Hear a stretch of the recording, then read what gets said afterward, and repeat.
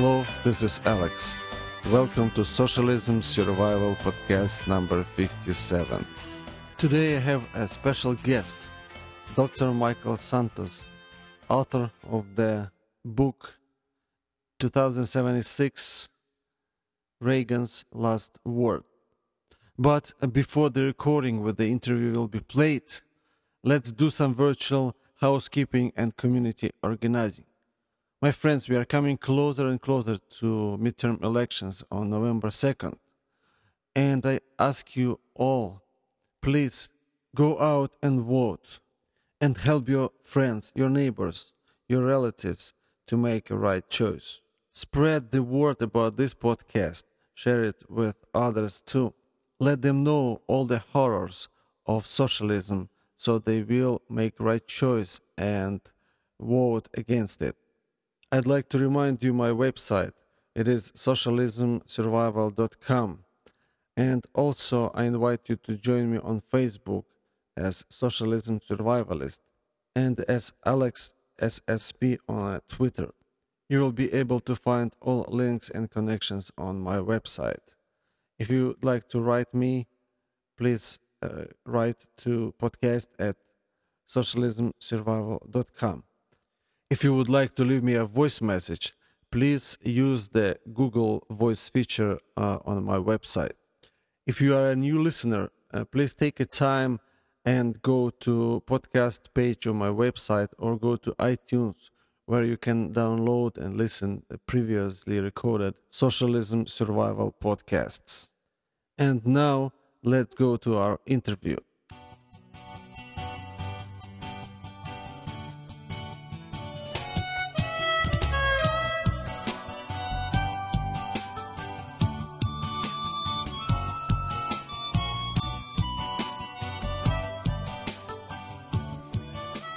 Today my guest is Dr. Michael Santos. And Dr. Michael, welcome to Socialism Survival Podcast. Thank you. Thanks for having me. Yes, I'm very glad to invite you to my show. Thank you for allowing me to read your book, 2076, Reagan Last Word. Very interesting book. Very interesting story, adventure. Thanks. And I would like to talk today on various subjects. And I would like to start with your life, where you was born and how you got here in America and how you got the idea of writing this interesting book. Sure. Well, I was born in Venezuela, and I came to the United States when I was a kid. Like many other immigrants, my parents came here looking for opportunities for us, for me, for my brother. And I lived most of my life in Florida. And way I came up with the idea for this book is I was watching a speech that Ronald Reagan gave back in 1976, where he spoke about a letter that he placed in a time capsule, a letter that's going to be opened in the year 2076, and our nation's tricentennial. And at that time, during Reagan's speech in 1976, he expressed his concern that if America continued with the same policies of the same big government policies that were being pursued back then, that his letter was never going to be read because it spoke of individual freedom, and that message would not be welcome in such an America. And as I was watching that speech in this last presidential election in 2008, it occurred to me that we're basically, history is repeating itself. We're making the same mistakes we made back in the 60s and 70s and pursuing the same old ideas of big government, which failed then and have failed everywhere they have been tried. and we're making those same mistakes again. And that future that Ronald Reagan was so concerned about, and that he worked so hard as president to try to prevent, that future might still happen. Michael, did you grow as a conservative? Who really installed in you those ideas of conservatism and the way that you got interested in Reagan and more right side of politics? Yeah, that's a good question. I think there's a generation of us. I'm in my late 30s. The way I became a conservative as I grew up, I came to be exposed to politics. When I was a teenager, when Reagan was president. That's when you see a lot of the people right now that are leading the Tea Party movement. A lot of them are around my same age, in their late 30s or 40s, and they're all people that have been exposed to Reagan's ideas, that first came into understand politics or be interested in politics during the Reagan presidency. So we've been influenced by those ideas. So when somebody comes in, like our current president, promising big government solutions, we know that's not how it works. We know that limited government works. We believe in individual freedom. And basically, Reagan was, I would say, my biggest influence in becoming a conservative. Michael, I'm a new person to America. I came here like 10 years ago, and I'm still learning a lot. And I'm glad that I could learn from you and from your fiction, from this book, the year 2076, Reagan Last Word. It's very interesting story about, and I learned a lot, even though it's fiction, but it's also educating. And I wish more people would read this book. As for me, I read it in a couple of days. It was so interesting, and the story is catching. You kind of want to know what is next. Yeah, I've always felt, that the fiction can be, good fiction can be a very powerful way to deliver a message. And I could write a nonfiction book and say the same things that I said there, because everything that happens to my characters in the future have been things that have been proposed by the current administration or people around the administration. Be it, when my characters get denied dessert at a restaurant because they've gone over their allotted caloric intake. That's obviously happening right now. They're proposing this obesity legislation, and they're going to basically right now nudge you to go into a certain eating habits and restaurants avoiding to selling certain foods. But it's the beginning. It's the early stages of the government basically telling us what to eat, what to drink. Michael. And, let me talk to you for a little bit as to Dr. Michael, not just a Michael, but Dr. Michael. We coming to the new elections, and we hope that conservatives will win, and somehow this universal health care, socialistic health care law will be repealed or at least stopped. And as you told me before in our conversation before we recorded this show, that you are a physician, and of course, for you, existence of this new law is means a lot. I mean, the repeal of this law means even more. Mm-hmm. Yeah, I mean, I think Obamacare is one of the worst pieces of legislation that's ever been passed by Congress. It's an insult to our liberty. It changes the entire relationship of the individual and the state. In our Constitution is supposed to be a document that is meant to protect individual freedom and to restrict the power of the government. So now you're giving with this legislation the government the responsibility and the power to provide a service that involves every aspect of our life.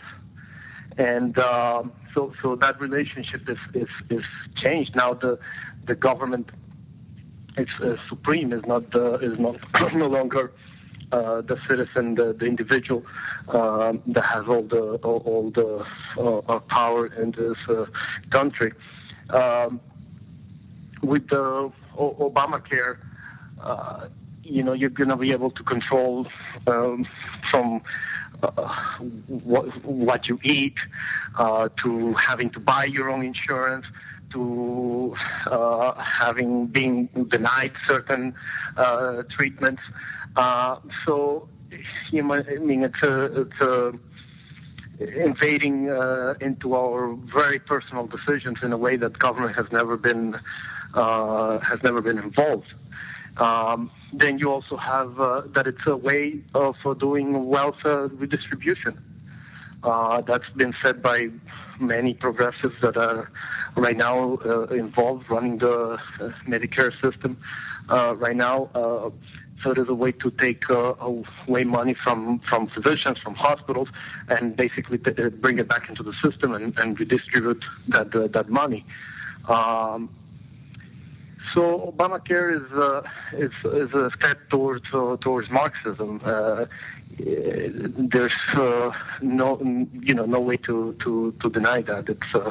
It's a really outrageous piece of legislation, and the Republicans, if they're not serious about the repealing Obamacare, they're going to end up regretting it because it's dangerous to our nation. Yeah, I remember long lines to the doctors in Soviet Union. Sometimes you come in the morning and you don't know if you will be received by the doctor or not. And doctors... Yes, absolutely. I mean, you have a system that it's not going to be responsive because there's going to be restrictions in care. You just got to think what's going to happen, once the government is in complete control of our healthcare system. What happens when there's another economic downturn and the government doesn't have enough money and they have to cut? I mean, who's going to suffer the most with any cuts? Is the people that need it the most, elderly people and disabled people and people with chronic conditions. And one thing that people should also remember is that as much as we think of the other, how bad socialized medicine is in other countries, be it in Cuba or the old Soviet Union or Europe, England, any of those countries, it's going to be even worse here because those countries had us. We were developing new treatments and new techniques which eventually trickled down to those countries, no matter how bad they were. They still had us to develop all these new treatments and new drugs. We're not going to have anybody. If those incentives go away here for new treatments and new medications, then it's over. I mean, it's not going to... Some of the countries might be developing some of it, but it's never going to be at the same scale as America had been doing it up to now. And talking to you as a doctor, I can tell you from my Soviet experience that one of the category of people who will suffer will be doctors too. Yeah. Oh, yeah. I mean, that's already happening. The director for Medicare services right now, Dr. Donald Berwick, I think is his name, he has said that any good healthcare system is one that redistributes wealth. So while they're going to be talking about doing all these Medicare audits, big hospitals, and rich doctors looking for fraud. And there is a lot of fraud going on out there, but they're not going to be looking for the taxpayers' best interest. They're going to be basically looking to redistribute the wealth. Yeah, remembering That's basically what their goal is.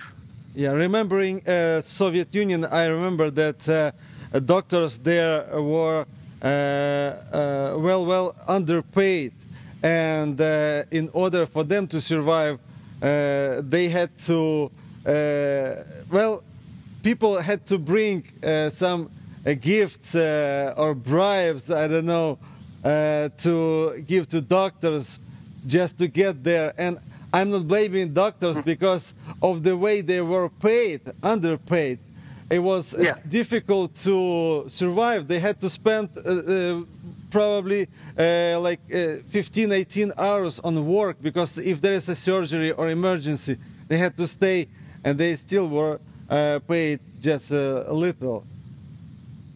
Yeah, but the Marxists do learn from their mistakes. In all the Soviet Union and other communist countries, you had doctors making basically very little money, so there was no incentive to work. The way they're going to do it here is you will continue to make a little bit of good money, but then they will take it away from you afterwards, with their very vague rules and regulations, and then they just review the charts afterwards and look for treatments that you did that did not quite meet the medical necessity that they think it should meet, and then you have to reimburse them the money. Yeah. So they'll let you, produce, but then you have to pay it back. Yeah, I still afraid, Dr. Michael, let me say that.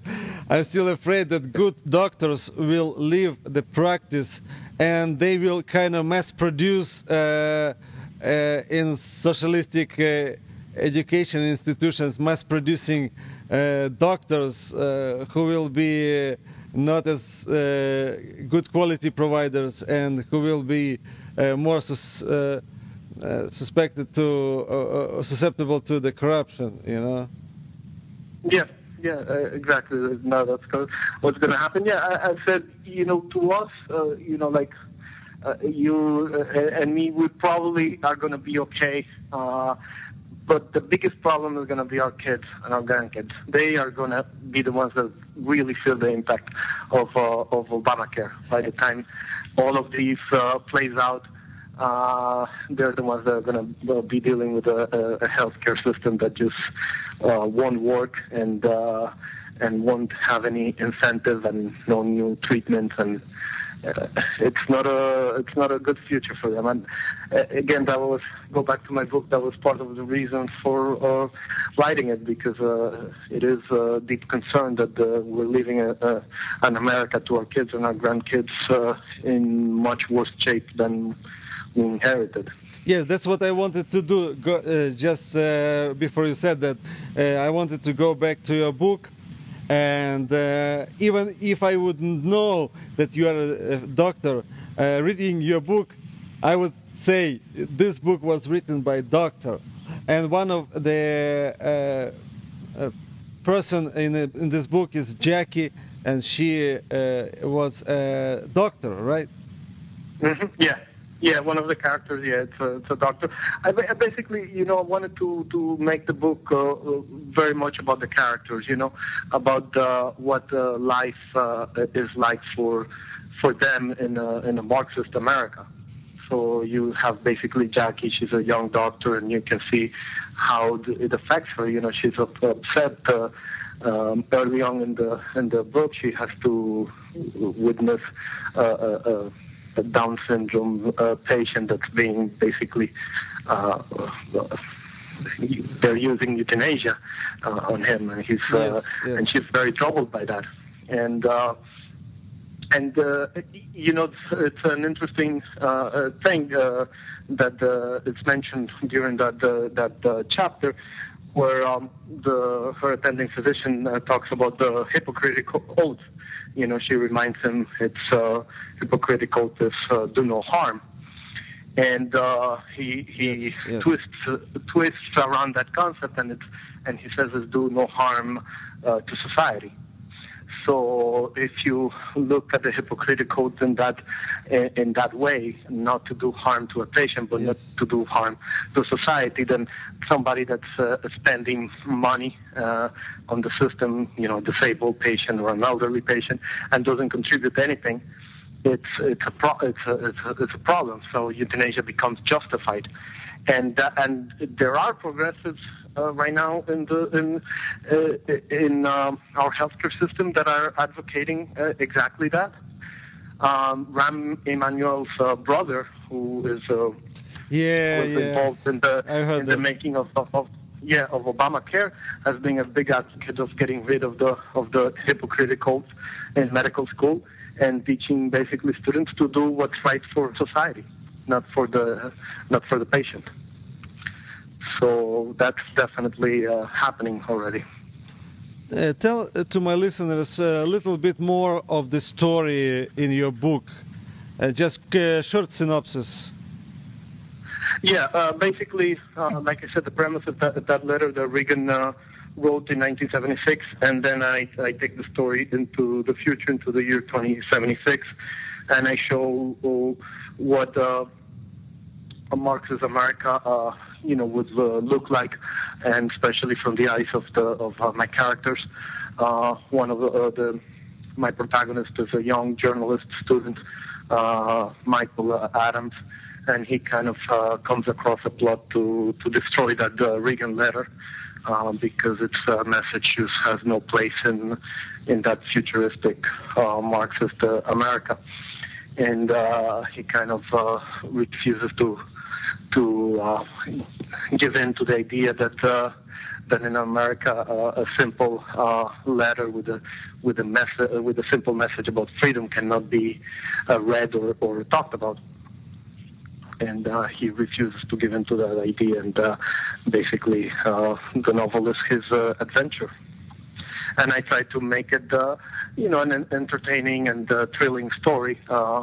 Any good fiction, regardless of what message it has, it still has to be entertaining and fast-paced and thrilling story. So I try to do that.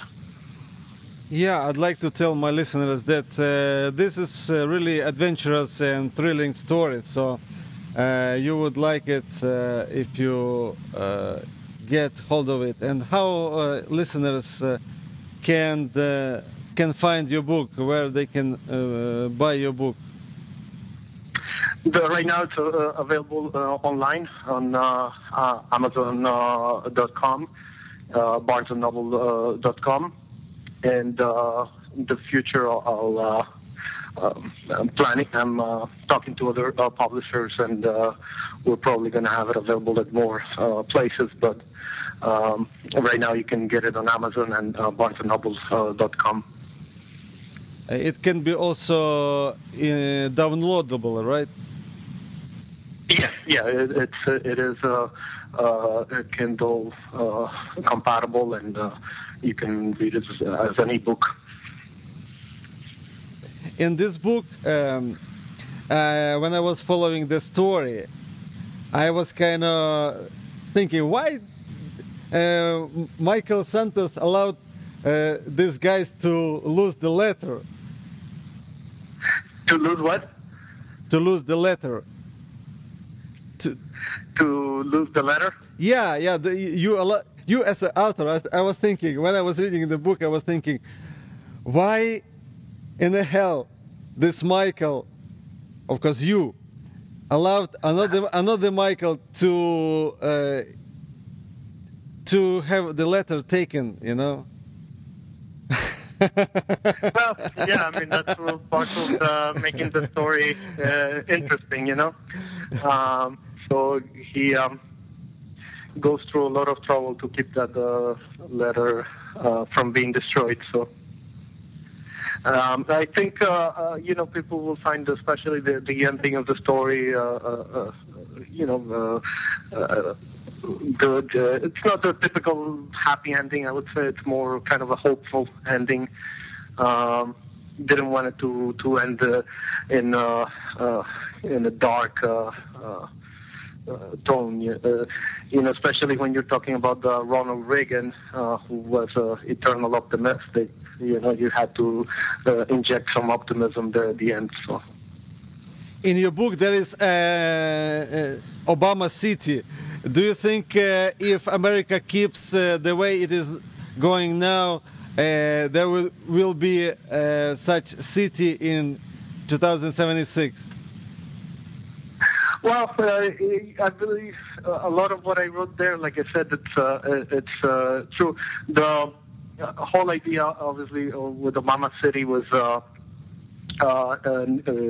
something happened to New York City, way before the story, so it's kind of in the background. So New York has been evacuated. And so when I was writing the story, I was thinking, if that happened, Manhattan is ever evacuated like that, where would Wall Street move to? Where would our financial district be? And there was a reason why in the founding of our country, the political capital and the financial capital were kept separate. New York was the financial capital, Washington D.C. the political capital, and that was done on purpose. We didn't want the politicians and the money people to be too close together. So I decided, in that new America that fundamentally transformed America, then Wall Street would definitely have to be close to Washington and to the politicians. So I kind of created this the city of Obama City in northern Virginia. So just half an hour or so from Washington, D.C.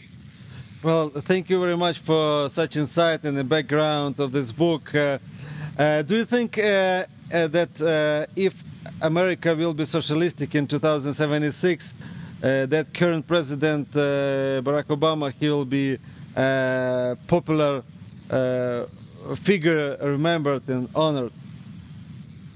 Oh yeah, I mean, regardless of what the hard left is saying right now. I mean, a lot of them are dissatisfied with what he's doing, but socialists are always dissatisfied.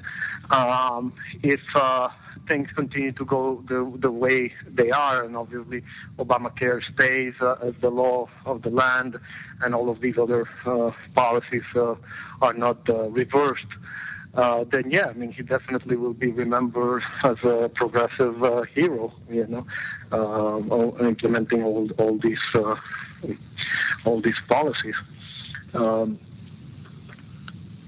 mean, whatever one says about him, he has passed a lot of legislation this past couple of years. I mean, all of it bad for the country, but he has passed it, so his legacy will be there. And hopefully we were able to reverse some of it, but we won't be able to reverse everything.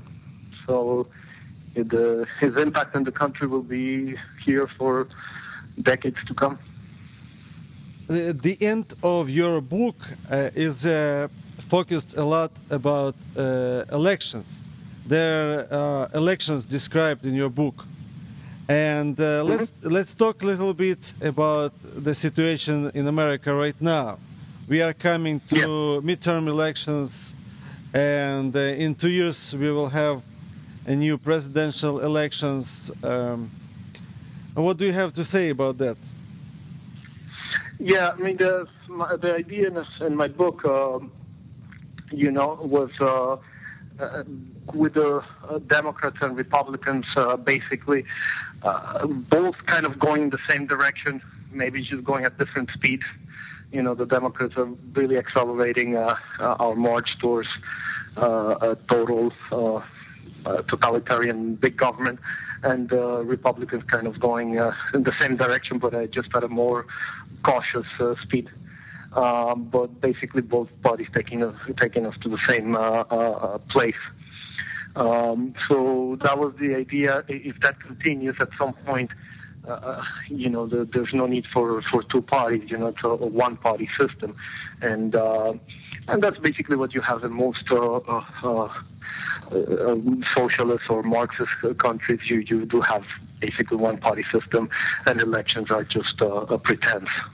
And that's what you have in 2076 is a one-party system, and elections are basically just a pretense, just to keep the public thinking they still are the ones electing their leaders.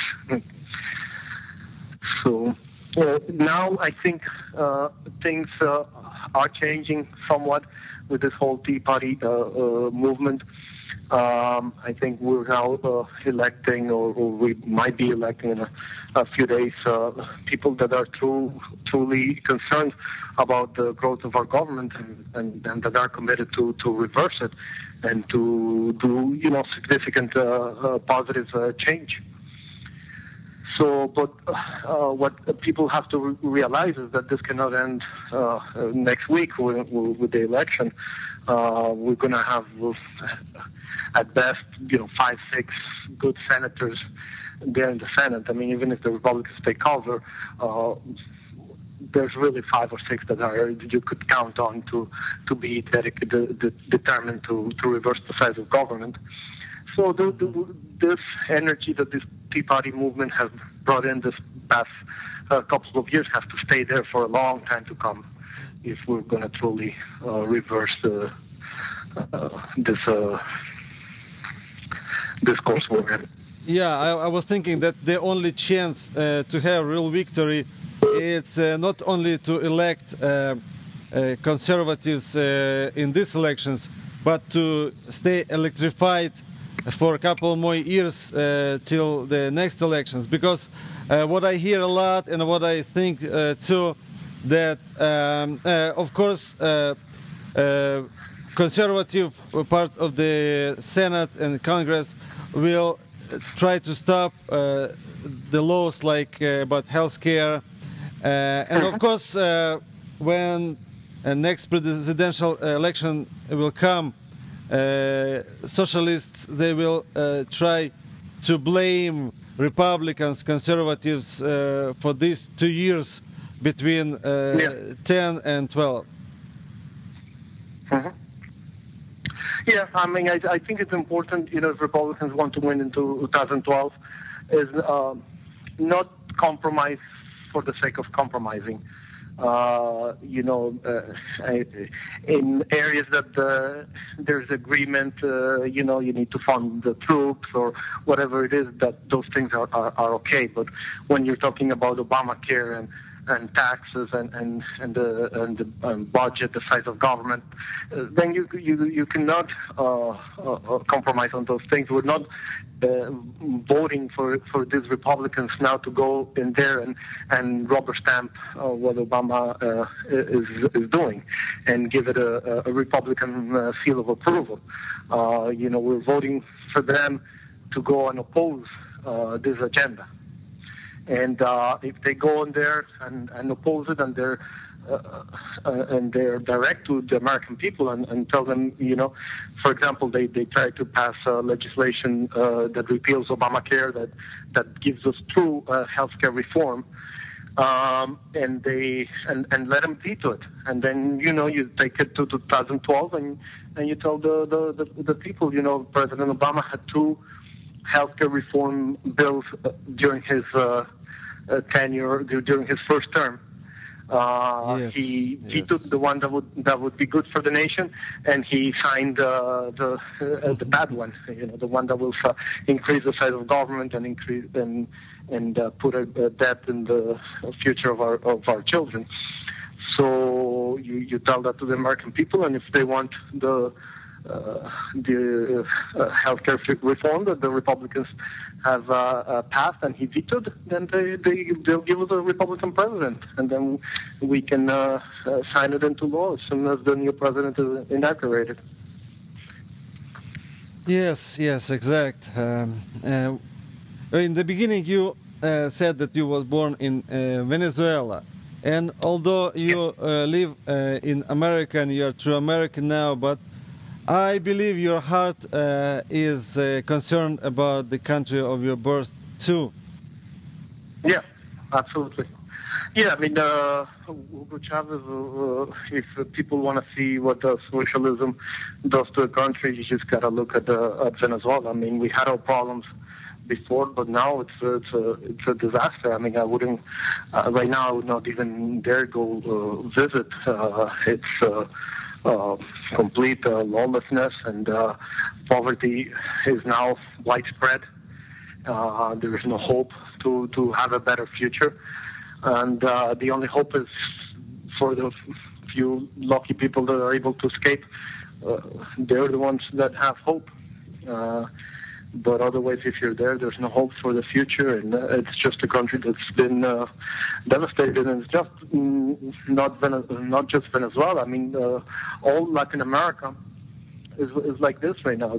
All these socialist ideas, they've been destroying these countries, and we see the results. You know, if you go back to the 50s and 60s, you know, Latin America had its problems, but it had a pretty decent standard of living.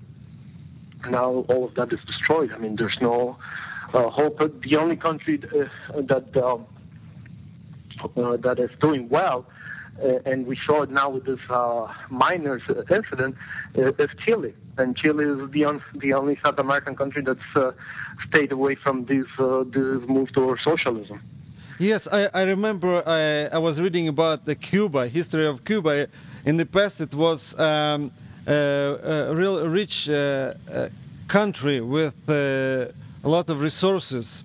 And look what they did with Cuba, and probably there is a lot of in common of socialism in Cuba and socialism in Venezuela. Yeah, yeah. Yeah, in Cuba, you know, was a young, charismatic leader that came in promising hope and change. And the end result hasn't been good at all. It hasn't worked out well. And you know, some people say that the people back in Venezuela or back in Cuba like the system there, which is complete nonsense, because when somebody says something like that, you're ignoring the millions of people that have abandoned the country, and the people that have died too. You know, obviously, if you kill all the people that oppose you, or let them get out of the country, then whoever's left is going to be your supporter. I mean, that's obvious, but that doesn't mean that it's a good system. Before Chavez came into power, Venezuela was one of the countries that had the smallest amount of immigrants here in the States. Mm-hmm. And if you go now to Miami, Venezuelans are second only to Cubans in their numbers. I mean, it's been massive exodus since Chavez took power. Yeah, it's very sad to see what's going on in Venezuela and Cuba. And recently I saw the pictures of Cuban healthcare. And also recently I visited the Ukraine, the country of my birth, and I even though it's not a socialistic country right now, but the healthcare is still kind of like universal healthcare with some elements of capitalistic healthcare, but the results are devastating. Ukraine still cannot recover from the socialism that it used to be in, and of course Cuba still keeps that, and those pictures of hospital rooms where Cuban people are treated, of course, looks very awful, terrible. Oh yeah, yeah, and you know, when people talk about free healthcare, you know, the only free healthcare, it's not healthcare at all. If you let somebody just die from her natural course of their disease, that's free. If you are going to actually treat them and give them medication and give them a treatment, that takes money. And if you want it cheap, it will be cheap. It's just take like President Obama said during one of these town hall meetings, take a pain pill and and go home, and that's cheap. If you're gonna do some of the amazing treatments that we have been able to do here in America, that some of the amazing things we're able to do, then that's going to be very expensive.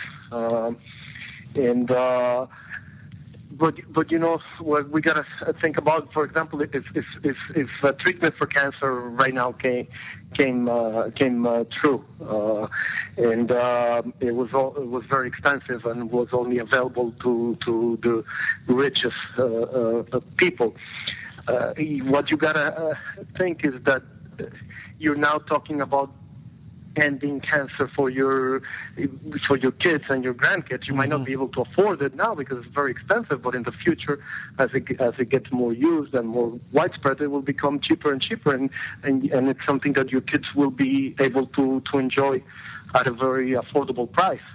But now we're denying them that, just because that class envy that these progressives engage in all the time, and making it seem like if somebody else is getting a better treatment than you are, or have better healthcare than you have, then there's something wrong with our society, and they've been able to convince people of that. And consequences are now that we are all going to have mediocre healthcare. Michael, talking to you as a doctor who is a guest on Socialism Survival podcast. On this podcast, I am trying to give to people some advice, what they would have to do if they would live in socialism. Yes, we are fighting, we are doing anything to stop it, but I always look, what if people will have to live, what they have to do? They have to store a lot of pills for years to go, or it's better just to live healthy lifestyle and take care of their bodies, so when, for example, they will face socialistic universal healthcare, they would not need the healthcare at all. Yeah, I mean, I think it's important, obviously, the same advice you would give in general, to live healthy lives. But I think it's also important that we're involved with our parents or whatever older person that you have near you, your grandparents, or that what's going on with their health and what their options are, because they will be the first ones to suffer. When treatments are being denied, when there's doctor shortages and things like that, they will be the first ones that will suffer. And they will need somebody to be an advocate for them, or to help them out through difficult times, and deal with the lack of care and all of that. So I think it's important that we remember our parents and our grandparents, because they will suffer through a system like this. I would like to mention the website www.2076reaganslastword.com. Yeah, that's you can go there, check out the book. There's a small excerpt there, and you can purchase it as well. And on that website is very, very short your bio. So, but it says Dr. Michael Santos is a physician and a writer and objectivist and a Christian. And I'd like to ask you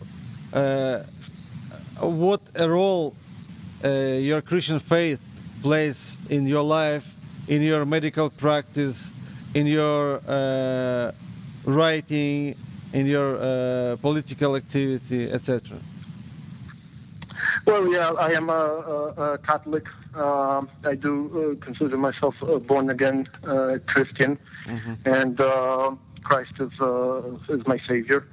And it influences, obviously, when you have that reliance on God and that faith on God. It doesn't make you a perfect person by any stretch of the imagination, but you don't buy into these ideas that the government is going to be your savior and only the government can see you through the tough times. You know who to rely on during your difficult times, and you know what's right and what's wrong, even if you fail to live up to those standards.